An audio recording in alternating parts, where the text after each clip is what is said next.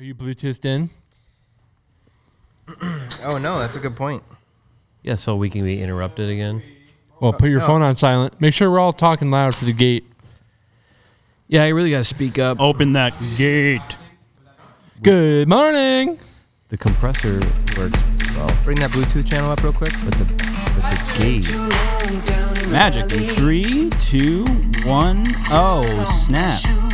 Yo, that real music coming back in.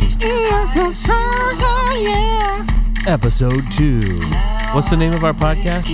They can hear us. It's the Votary podcast. The Votary podcast. We stayed up all night thinking of that one. We can't do better than that. Oh, we could. We haven't named it yet. Why would it be called anything different? All right, episode 2. Trying to find a name. Okay. What do you want to call it? You want to call it Beer on a Tuesday? No, not the hopping. As in hops in the beer. Hoppin' boppin' boys. Popcast. Hoppin' boppin' boys. Yeah. You remember? That's us. I see all these podcasts and they have these slick titles. Oh, my God. I don't want to be slick. The Chill in there. Joe Rogan experience. Okay, that's not slick. How about... Well, that started as a show. I'm pretty sure he wasn't doing his podcast as the Joe Rogan Experience, but he carried that over to a podcast. So that's like a very old. Oh, is that right? Yeah, it was like some TV show where he was like exploring big ideas. Well, what was his podcast called then? The Joe Rogan podcast? No, he made a podcast and just carried the old title into it. right. Oh, okay. So even the original old, like really crappy podcast, it was called the Joe Rogan. I think. Okay. Wow. We could do the podcast where we just talk about other people's podcasts. Probably the whole time, honestly. That's out there. If that's not out there, then That's out there. Yeah. Oh, that's out there. Yeah, podcast reviews or something. The Podcast reviews? The podcast. Yeah, I mean, why not? Well, this is episode 2. Bada bing. Where did we leave off? I think we left off basically Modern day. get up to 2019, like when I had just kind of come into the picture here, and we set a good stopping point, and then we would kind of transition into telling the story of this last year, kind of how we've gotten through this craziness, and then kind of where we're going. Love it. You know, I'll start. do it. I think a appropriate place to start was basically right before you came in. We still had been doing almost all one-offs. We call one-off sales, where whether it's a new customer or a repeat customer, they're hiring us for a specific project, and then that's it. That's a quote, invoice, done. And we knew that in order to scale and just sort of grow and have margin to invest into the original content that we wanted to make, we need some sort of regular money. And it was timed pretty much right around that same time, right before you, that we got our first monthly client.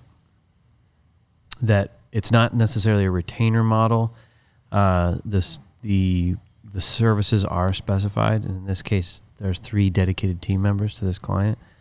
But that was a game changer because it allowed us to have enough regular money that we could count on to sort of build off of that and continue growing the business. So we quickly started to plan out, what does that look like for other clients, and what is it that we can do on a regular, ongoing basis, and that developed into the concept of story acceleration, which is taking the power of storytelling, which we were using for so many clients in their marketing and just in their marketing. But then the further we would dive in with these clients, we'd see that they sometimes had needs for internal only videos and training films and stuff that would really help build their culture. And that's we had an aha from that, saying, oh, story is powerful all across the board. It's not just for marketing. It's an accelerator. Part of that aha moment was definitely the feedback that the company was giving when we were, this is what we do. We tell interesting stories, and it's just training stuff. and they were like, wow, this is the best videos we've ever seen. This is so amazing. And we were like, it's just you in the factory. Like, it's like, it wasn't any glamorous content, but the way we presented the story was thoughtful and patient, and every shot looked amazing, and right. all these things were like, wow, even for an internal operations where they're not putting this on TV, they're not putting this on their website, it's providing so much value. And so then we were like, let's dig in deeper and see, could every company do that? Yeah, and we were still employing documentary filmmaking skills, like you said, patient, good B-roll, good storytelling, an actual arc to the story, and treating it like it was important. And that's key. It's like there's no type of content that we make that we can just mail it in. Like using the principles of story acceleration and the craft of good filmmaking is obviously important across everything that we make. But that really was the time that started to clue us in that there are a sizable potential partners out there that will accelerate if we added our expertise with storytelling to the stories that they were writing with their everyday lives. Is that a good definition of story acceleration partnerships? Do you want to just give like a definition of it? Plug right here in the middle of the podcast. Well, I just mean I feel like people will piece it together. Yeah. But just to be super clear, a story acceleration partnership. So we partner with, and we use that word particularly. Clients really moved into partnerships. So this is an ongoing relationship where we sit down and do a deep dive into sort of an assessment of where you're at with your culture, your operations, and of course your marketing, sales. And we kind of look at those like the three pillars that really is the biggest portions of business. And after a customer takes this assessment, it's a 30-question assessment, it kind of points out, and especially if multiple leaders in the organization take it, and we can kind of compare notes, we are able to sort of see where the gaps are, where the areas of opportunities are. And for every one of those areas of opportunity, there are corresponding, let's call them a prescription of storytelling film types that we have that will almost inevitably boost and help that area. And so we continually take this assessment over time. And it may be as simple as increasing sales, increasing brand awareness in the marketplace, but it may also be like pointing out that your culture needs help, and we come up with ideas on how to do that, and then how to accelerate that, showing the growth that's happening through stories about culture. And same thing with operations. As companies grow, it's often that training becomes an actual problem. You have the guy or the gal that did it really well, and unless that person is training everyone and training them the same way every time, you're not scaling properly. So doing it with really engaging storytelling films is a great way for it to be, I don't want to say timeless, but certainly have a lot longer shelf life and scale more easily. Yeah, and I think it's the difference between the one-off model where a client comes to us and says, hey, we need this video, can you do it? They already have an idea and a concept that they're just looking for someone who can execute on for the most part. Maybe there's a little bit of development on our end to help flesh that out, but for the most part, they have a specific idea coming into the relationship. Whereas story acceleration, we are part of we're the guiding force in the ideation of what you need, what's gonna help you the most. So it's a collaborative process where we're really grafting ourselves into your organization so that we really learn all about you so that we can consult and guide that along. And so it's a much more holistic consultation type process than just, hey, we're filmmakers who will give what's your idea and we'll make it happen. Right. That's still part of it. Oh yeah. But there's so much more to it than just that. Yeah, and quite frankly, not to just toot our own horns, but I have never seen anything like it with other filmmakers. I've never seen anything like us. Never. never experienced anything like us. Yeah, I mean, it's interesting because I will talk to other filmmakers and who are really wanting to get out of just being seen as like people with cameras, like video production crew, and the storytelling, the pre-production, the vision, the outlines. You know, someone's going to take the lead on that, and if it's not us, the client will. And Right. It doesn't necessarily mean it's a bad thing. It's just, I think a lot of people have the desire to create something from start to finish, but ultimately we have to know why we're making it ahead of time and spend the time up front before we just show up with cameras. Yeah, and especially now, that's what's need more than I need someone who knows how to make a video. People need that bigger holistic approach. I need people who know how to tell a story. And I know people who know how to like understand me and my story and my organization and how to tell it in a way that's going to be compelling to my audience. Because it used to be that if you just had enough money as a filmmaker and you could invest in the gear and the software, you could do it. You could make videos. That was kind of the barrier for a long time. And then just selling that, like, you need video. Here's video, why. Yeah. And it was just very templated, very like, here it is. And that is long gone, because anybody with even a couple $100 or an iPhone can make really nice looking high quality images. Yeah. And so it's not about that anymore. It's about the separator is not the ability and the access. It's now the craftsmanship, the artistry, the what makes Creative force. the creativity, what makes you unique. Can you tell a story? Can you enter into an empathetic place with your client to like understand what they really need? That's the difference, and that's what story acceleration really and brings. it's engagement. Like, I mean, I'm just so sick of watching corporate videos that as soon as I see it, as soon as I hear that exact like music, it's like the same delay guitar. the same, yeah. That's like, what it's that's like what I'm it's like trying they to use the emulate. same, I don't know, program or instrument or whatever. You hear that exact like, yeah, the Audio jungle. When they don't take it out, they don't It's even purchase the better. song. Or I like it when they use the Audio stock loops that are in like iMovie. yeah, You know, Even better. Da-da-da. There's like one that I hear all the time. It's just royalty free, and they just slap it in there. We can make Yeah. fun of it because we've done it. yeah.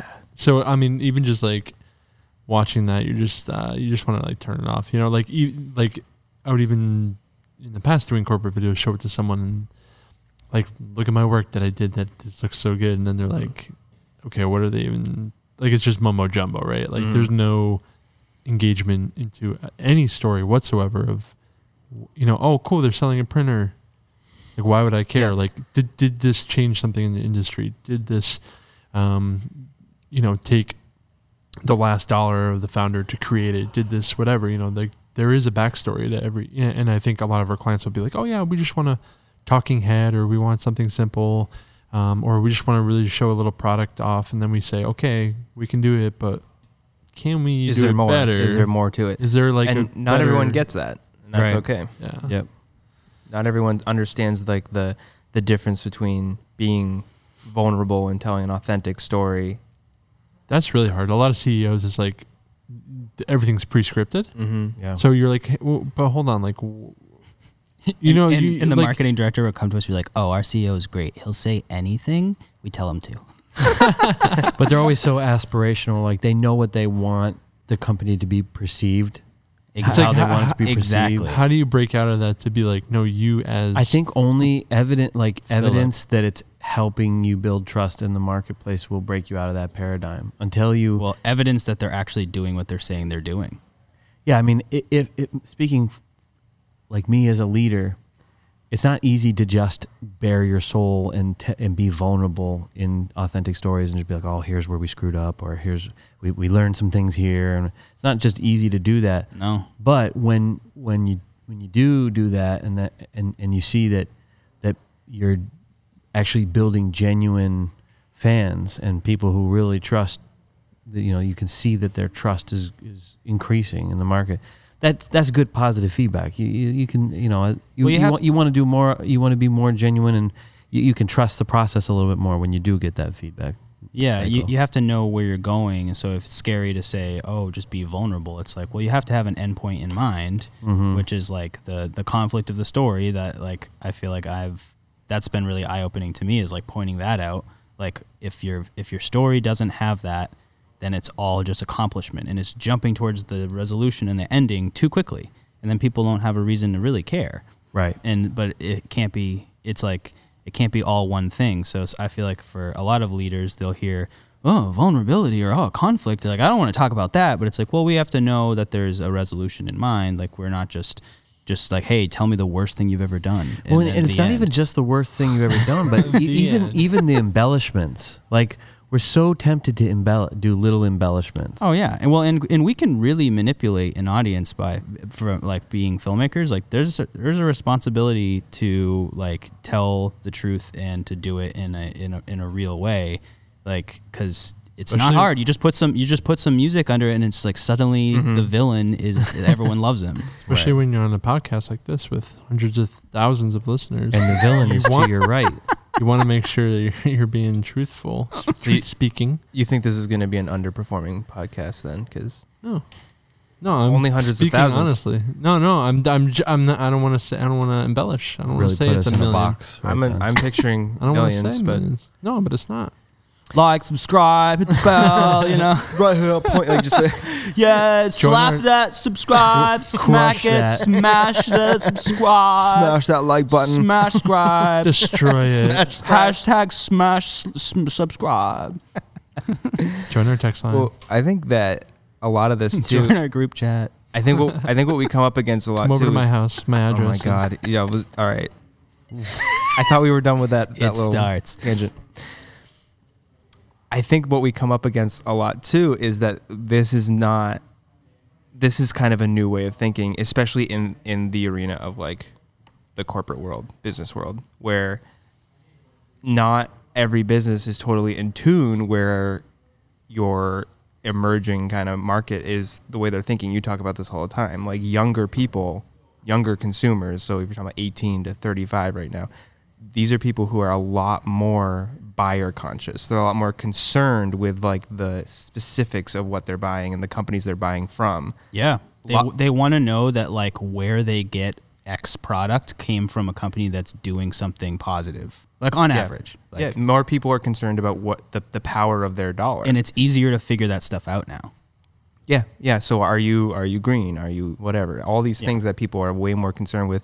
And then you can tell when big companies are doing like their market analysis and they see the data that consumers they care about that, so they just kind of slap that stuff out there, just to say it, just to like check that box, like, just pandering. Yeah, exactly. Oh, we're green, we're socially conscious, whatever it might be, and you can always tell when it's a company that's like, oh no, this is legit, this is something they're passionate about. Dude, we saw that with COVID. That was so, oh my God. That was so in your face. Like people who don't care about filmmaking at all would, tell me, I'm so sick of these commercials. I'm so sick of hearing about how they're here for us, all the emails from every airline, from every person. It's like, just I get trendy. it. It's trendy. In this difficult time. Yeah, okay, can you fault the first? We're in this together. The first company that did it, like, oh, they're being nice. Right. And there's like the next 20, it's like, you guys hope you go under. I know. Here's what we're doing. I'm never buying Subway again. Right. And it's not to say Don't that do all it of that was anyway. disingenuous, but it's like, Yeah, true.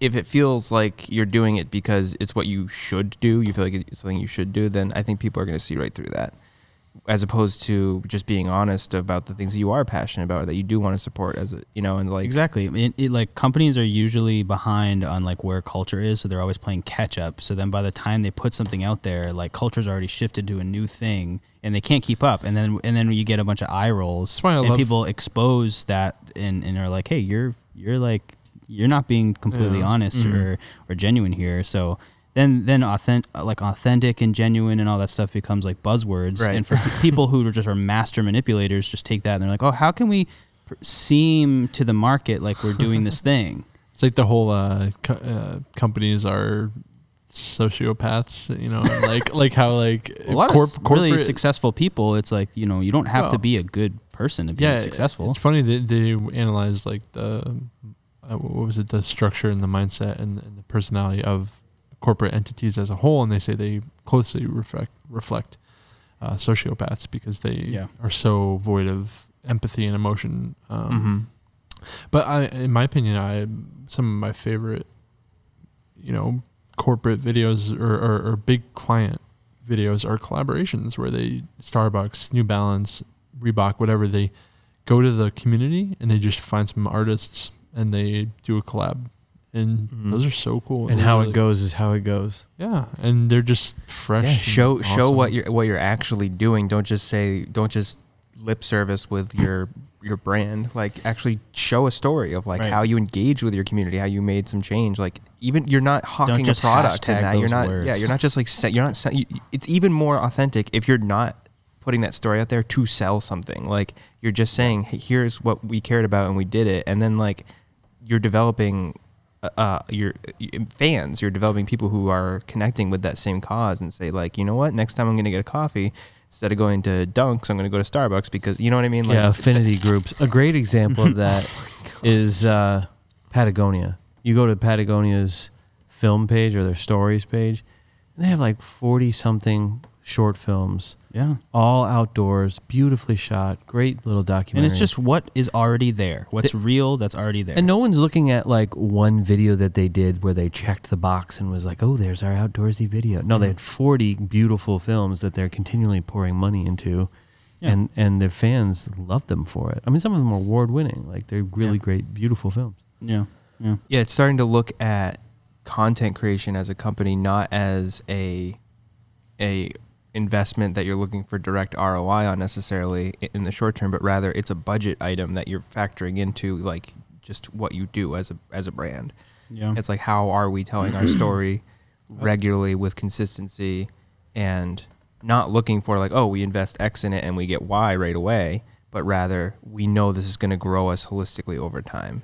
And you know how many millions and millions of dollars companies spend on a slight logo tweak, redesign, brand, the thought. Yeah, because behind the market, the message they're sending. They like circles now. Yeah, it's it's if you spend that much on truly your image of what people view you as, well, is this not an extension of that? If for no other reason than to sell something, or you're not putting it out there to just advertise. Yeah. What if you're making art and you're making things that are an extension of your brand and what you believe is true and important? I feel like they should spend equally as much money. I think it's a difficult time. I want to have some empathy for these big corporations. No. None. No. Nope. No. It's a difficult time because there is a whatever you want to call it, cancel culture or whatever, but in a time when people feel like they need to be more politically correct, it's because they're afraid that certain people, groups or whatever, will just say, oh, you did it the wrong way, or that's not the right way. So it's actually really difficult to be vulnerable. It's probably more difficult to be vulnerable now than ever before. True vulnerability. Yeah, because it feels like all of society is just waiting. Just waiting. It's waiting to pounce. It's more difficult if you have things to expose, which we all do, and I think that's part of the point. But it's more difficult to be vulnerable as a company when maybe you're not actually standing for these things and that you're saying that you stand for, and you're not showcasing that. And honestly, people I think appreciate that, saying, wow, we didn't actually see this as an issue before. Now we do, and now here's what we're gonna do to change it. Now we've been wrong, that. Mm-hmm. That's not easy for sure. That's not easy to say. And you see so little of that. Yeah. But where you do and where people are genuine, it's powerful. Yeah. I mean, think about if a politician, for example, or a company, whatever, that makes a mistake because they're human, but they actually just own up to it. Right. And stop. That doesn't happen. And they just said, be realistic. Just say, what planet are you on? I'm saying imagine. Is this the Imagination podcast? Imagine with me for a second. Imagination. I mean, we all have pretty vivid imaginations, but this all right, stretch. But it's like I'm not seeing it. I can't. It's like whenever anyone makes a mistake, you just deny till you die. And it just makes it so much worse. Tap on the haters, because there's no trust, and then the ability to regain any semblance of trust is just out the window after that. Because if I know you did this thing that was wrong, and then you just lie about it, so anything else in the future, I just can't trust. And it's because, and we're talking about like businesses, whatever it might be, but all of that is just the rules of relationship. That's what we're talking about. Yeah, if you're treating your audience or consumer base any differently than you would any other relationship, that's a problem. Going down the wrong It's like, path. oh, how do we build trust? It's like, well, how do you build trust in a friendship? Yeah. Right. Or with your wife or your husband or whatever. Like, you just don't lie. Tell the truth. Apologize when you're wrong. Like, do good things. Be selfless. Like, these are things that are true between any two human beings, and so they're true across the board. And that's what we mean when we say authentic storytelling is applying those relationship principles to your business or your organization, whatever it might be. That's how you really stick out and Well, yeah, and the key with like saying authentic, like I think about this a lot because it is a buzzword, and for some people it's extra difficult because, I mean, if you are authentic and you really know who you are, where you're going, and why, and it's a part of like doing good in the world, then it's like, well, there you go, you get a great story. But if somebody is not kind of there yet, like they're not really in the process of like sort of self-actualizing, so to speak, that word doesn't mean anything, and that's when it gets scary, and and then it starts to get deep, and we seem like philosophical like therapists, like I've like had these types trying of to make conversations. people understand what you mean. Yeah, because then I'm like, it started when we started saying like, hey, we want to talk about why you do what you do. We're like, Mike, why are you on the people would be phone like, for 5 hours straight with that client? Like, what happened? They're like, Why are you crying? What do you mean? What do you mean? Why? I'm like, well, why do you get up in the morning? Why do you do this? Because it's a better service. It good. You're like, what? Money. Yeah, and it's like, well, for what? What do you want to do? So what do you want to do with the money? You started like unpacking that, and then you realize like people are like, be authentic, be authentic. It's like, if you don't know who you are, that means basically to look at what other people are doing and try to match that. Yeah, they take it like be relatable. Well, that's the whole sociopath mindset. Yeah, just trying to like. So that's normal. That's something that it's like, man, sometimes it ends up being, a deeper conversation than you set out for. And like, to me, that's like, that is like where I get energized. I'm like, yes, like meaningful conversation. Let's go. Like, that's the only thing that sets us apart from animals.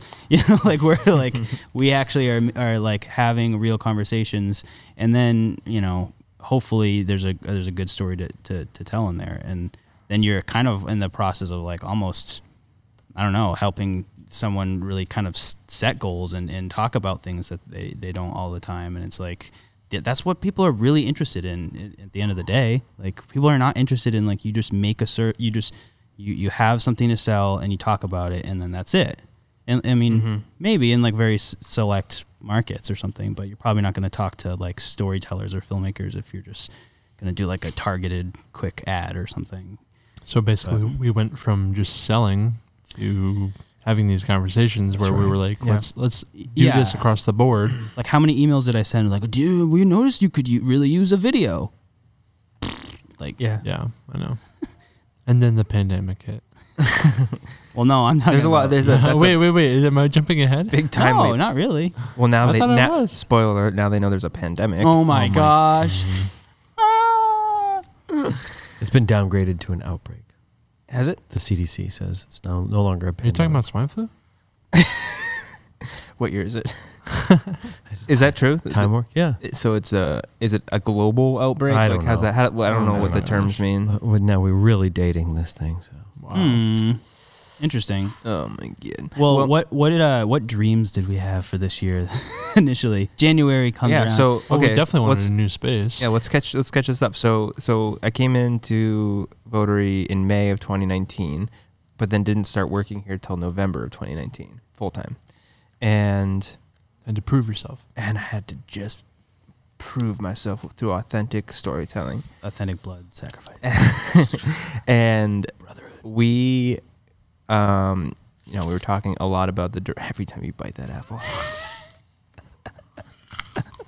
Oh my gosh. Go on. Steven, can you hit the juicy button?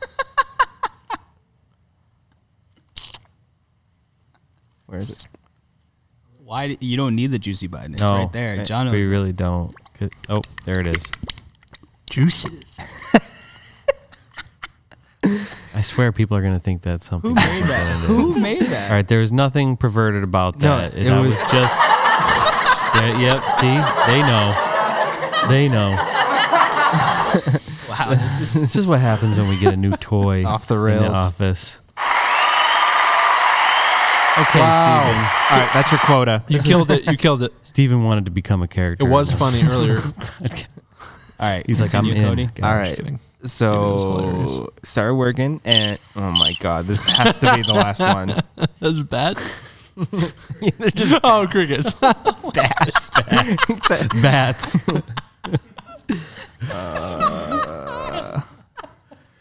Okay, I'm going to tell it for you. Juices. Are you? Yeah. Okay. So Cody, Cody hear it from Corey's perspective. Cody came in and instantly saw a lot of room for improvement. He was so mean. Why are those wires in the water with the dog on them? No, truthfully, it was awesome because you jumped in with both feet and said, there's a lot of things that can be improved, and you knew how to improve them, especially with just kind of left brain order processes. The right left brain thing has been debunked. I know. It's a habit. It's a habit. But yeah, you moved into the integrator position, and you and I started working kind of side by side in that regard. To any of you listeners out there who haven't heard of EOS Traction, big plug and a shout out to Pete Martino, who's actually here today. He's Align 360, right? Yep, Align 360, awesome company. He's a EOS Traction implementer, and Read the book Rocket Fuel. yep, that's a great one. Traction is the original book by Jono Wickman, Wickman, I think. Wickman. I think so. Wickman. And it's really great. It's just kind of classic. Why are we doing all this work and not getting anywhere? And it's a great framework that helps you focus and go after milestones every quarter. And as they call it, just get your team to row together in the same direction. So that's what we started doing. And Cody was super helpful in that regard. We started looking for a new place to move the office. And found this space that Started we're in. looking a while ago before Cody ever came on. We actually looked at this place Yeah, you're right. a year before March, so it must have been 2019. That still was 2019, but it was early 2019. And we looked at this space, and it didn't have floors or anything, so we were just like, the expense is too big. It's a really nice big place, great for a studio. We could see ourselves expanding into it, but it felt a little out of reach financially. And a whole year went by, almost a year. It was February of 2020 that we kind of came back, saw that it was still for rent, which was crazy because the city where we are, Worcester, is doing really well. It's expanding, and it's just kind of booming. So we came back, and to our surprise, it was still available. We made an offer, and it turned out to be really good. So we were able to sign a lease, and pretty much the week that we signed the lease, the news hit that the world was basically shutting down. We were like, so much was happening at the same time, because like part of what gave us the confidence to take such a big step was that our sales prospects were huge.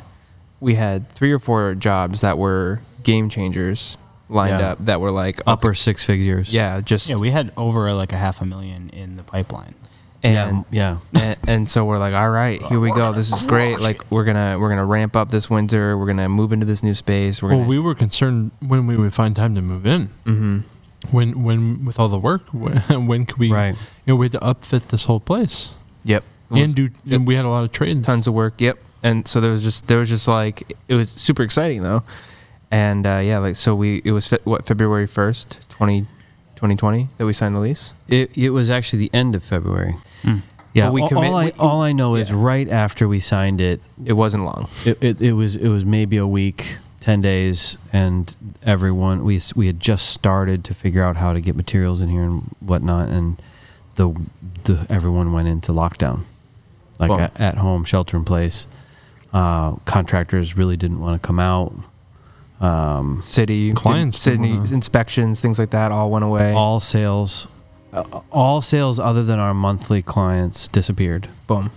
Which, I mean, and it was a lot. Thank you to our monthly Yes. clients. Yeah. Which is To our kind partners. of miraculous. Well, I mean, it's kind of right there, it was just like everything we've talked about so far today. This idea of like partnership, relationship with our clients. Like if we needed proof that was the way to go, it was that. And they, that's not just a one-way street. Us being able to continue to serve them was super timely for them too, because messaging is pivoting, and there's COVID messaging, and there's suddenly all this remote work, which needs a lot more video examples and whatnot, and live streams and this and that. So we got through, and it was both hard and good to have this physical space to focus on improving it and getting it all ready to move into once the lot. And so we really didn't, we kind of went split. Some of the companies sheltered in place. Some would come and work on it, and we did that for pretty much 2.5 months, 3 months. It was like all of March, all of April. I can't take any credit for this space.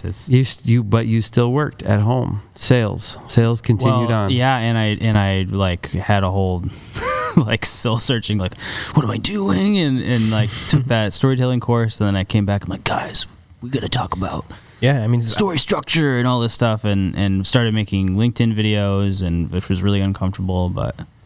Yeah, it wasn't time wasted, I don't think, by anyone. No, I'm just saying for this space, like I was blown away because I'm saying I can't take any credit for like anything in here because no, definitely not. I was just like at home trying to wasting time, just figure my life out.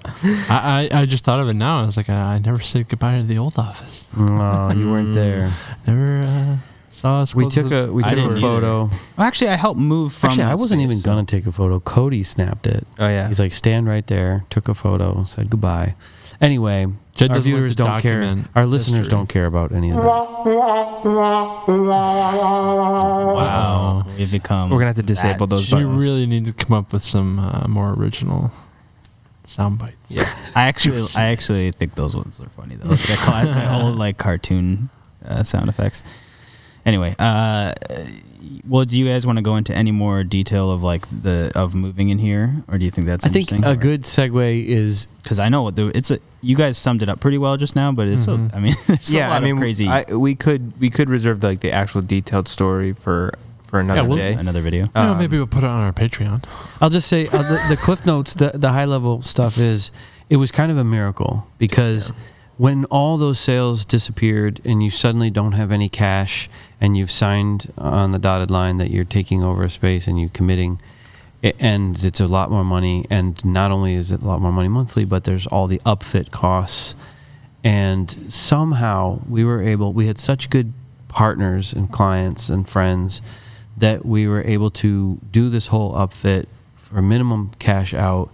And just a bunch of doors opened that really kind of shouldn't open. It was kind of miraculous that we were able to just go from sort of one phase to the next and keep going in a time when it looked like many businesses were just shutting down. Yeah, I mean, without giving the exact figures, what it should have cost us to do this, we spent maybe 10% of it to make it happen, which was just a series of small miracles.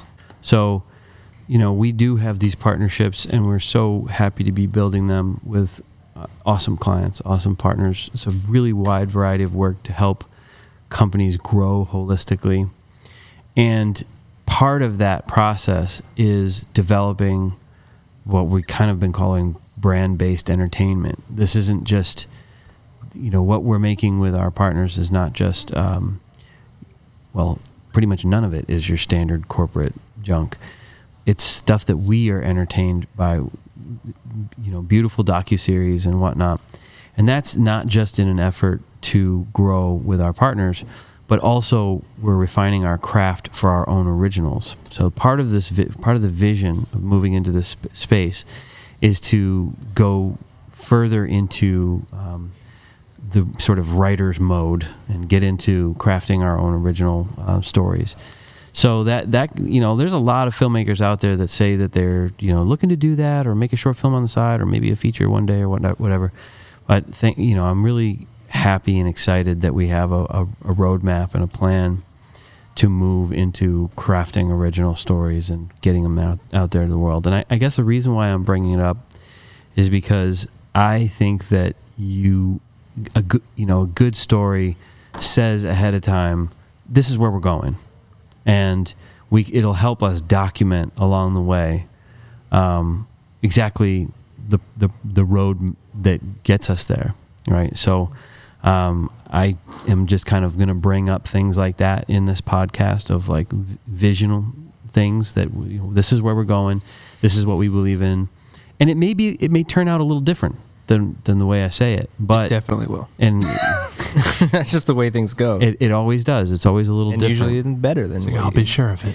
But I think that part of us being authentic and vulnerable with telling our stories is to give a realistic view of where our mindset is at in particular moments in time, and then we'll revisit it over time and say what was changed, how did we pivot, where are we going, and so I just got to say I'm part of the vision for this place is I'm just so excited about us developing original content, and that's actually the meeting that's coming in. Where we are right now feels like the building block to get there. Like it feels like we were like moving into the space and getting our foundational basics down and our core values and who we are, and creating stories for ourselves like this podcast, doing the basics, and then getting the client work, and then go and actually create the content we want to create. Yeah, it definitely is not out of reach. But yeah, it's good to take a snapshot of where we are right now and be able to look back on it. Yeah, I think it was only a week or two ago that we settled on our tagline, which is meaningful stories. And that is the case with our partners and with the stories that we're writing, stories that are important to us. And so maybe with that, anybody else have anything else they want to talk about? No, I think it's a good stopping point. We can talk more about this, a little bit more detail of getting into this office, and then also like our vision for this physical space. How we see it like playing a role in getting in was easy. With the Votary Collective. With the collective and in, oh my God, I hate Jono. Just a couple hammer swings and we were in. So there's nothing much to say there. What gives me the most joy in my life is watching Jono make me so mad. It's just so, I don't know why. It's just like eating a brownie for me. I'm like, this is so He's so annoying because it's not like, it's not clever. Okay.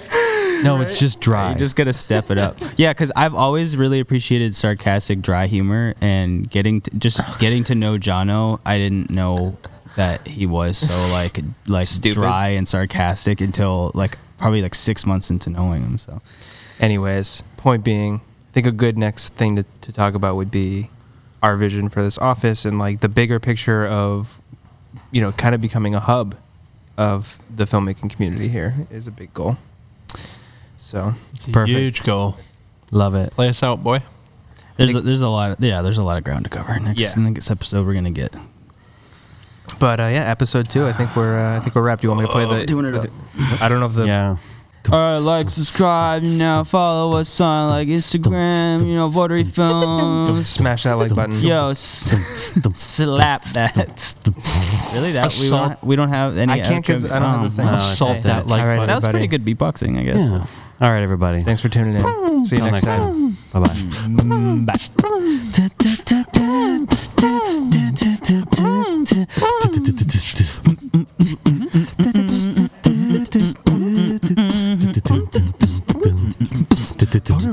Votary.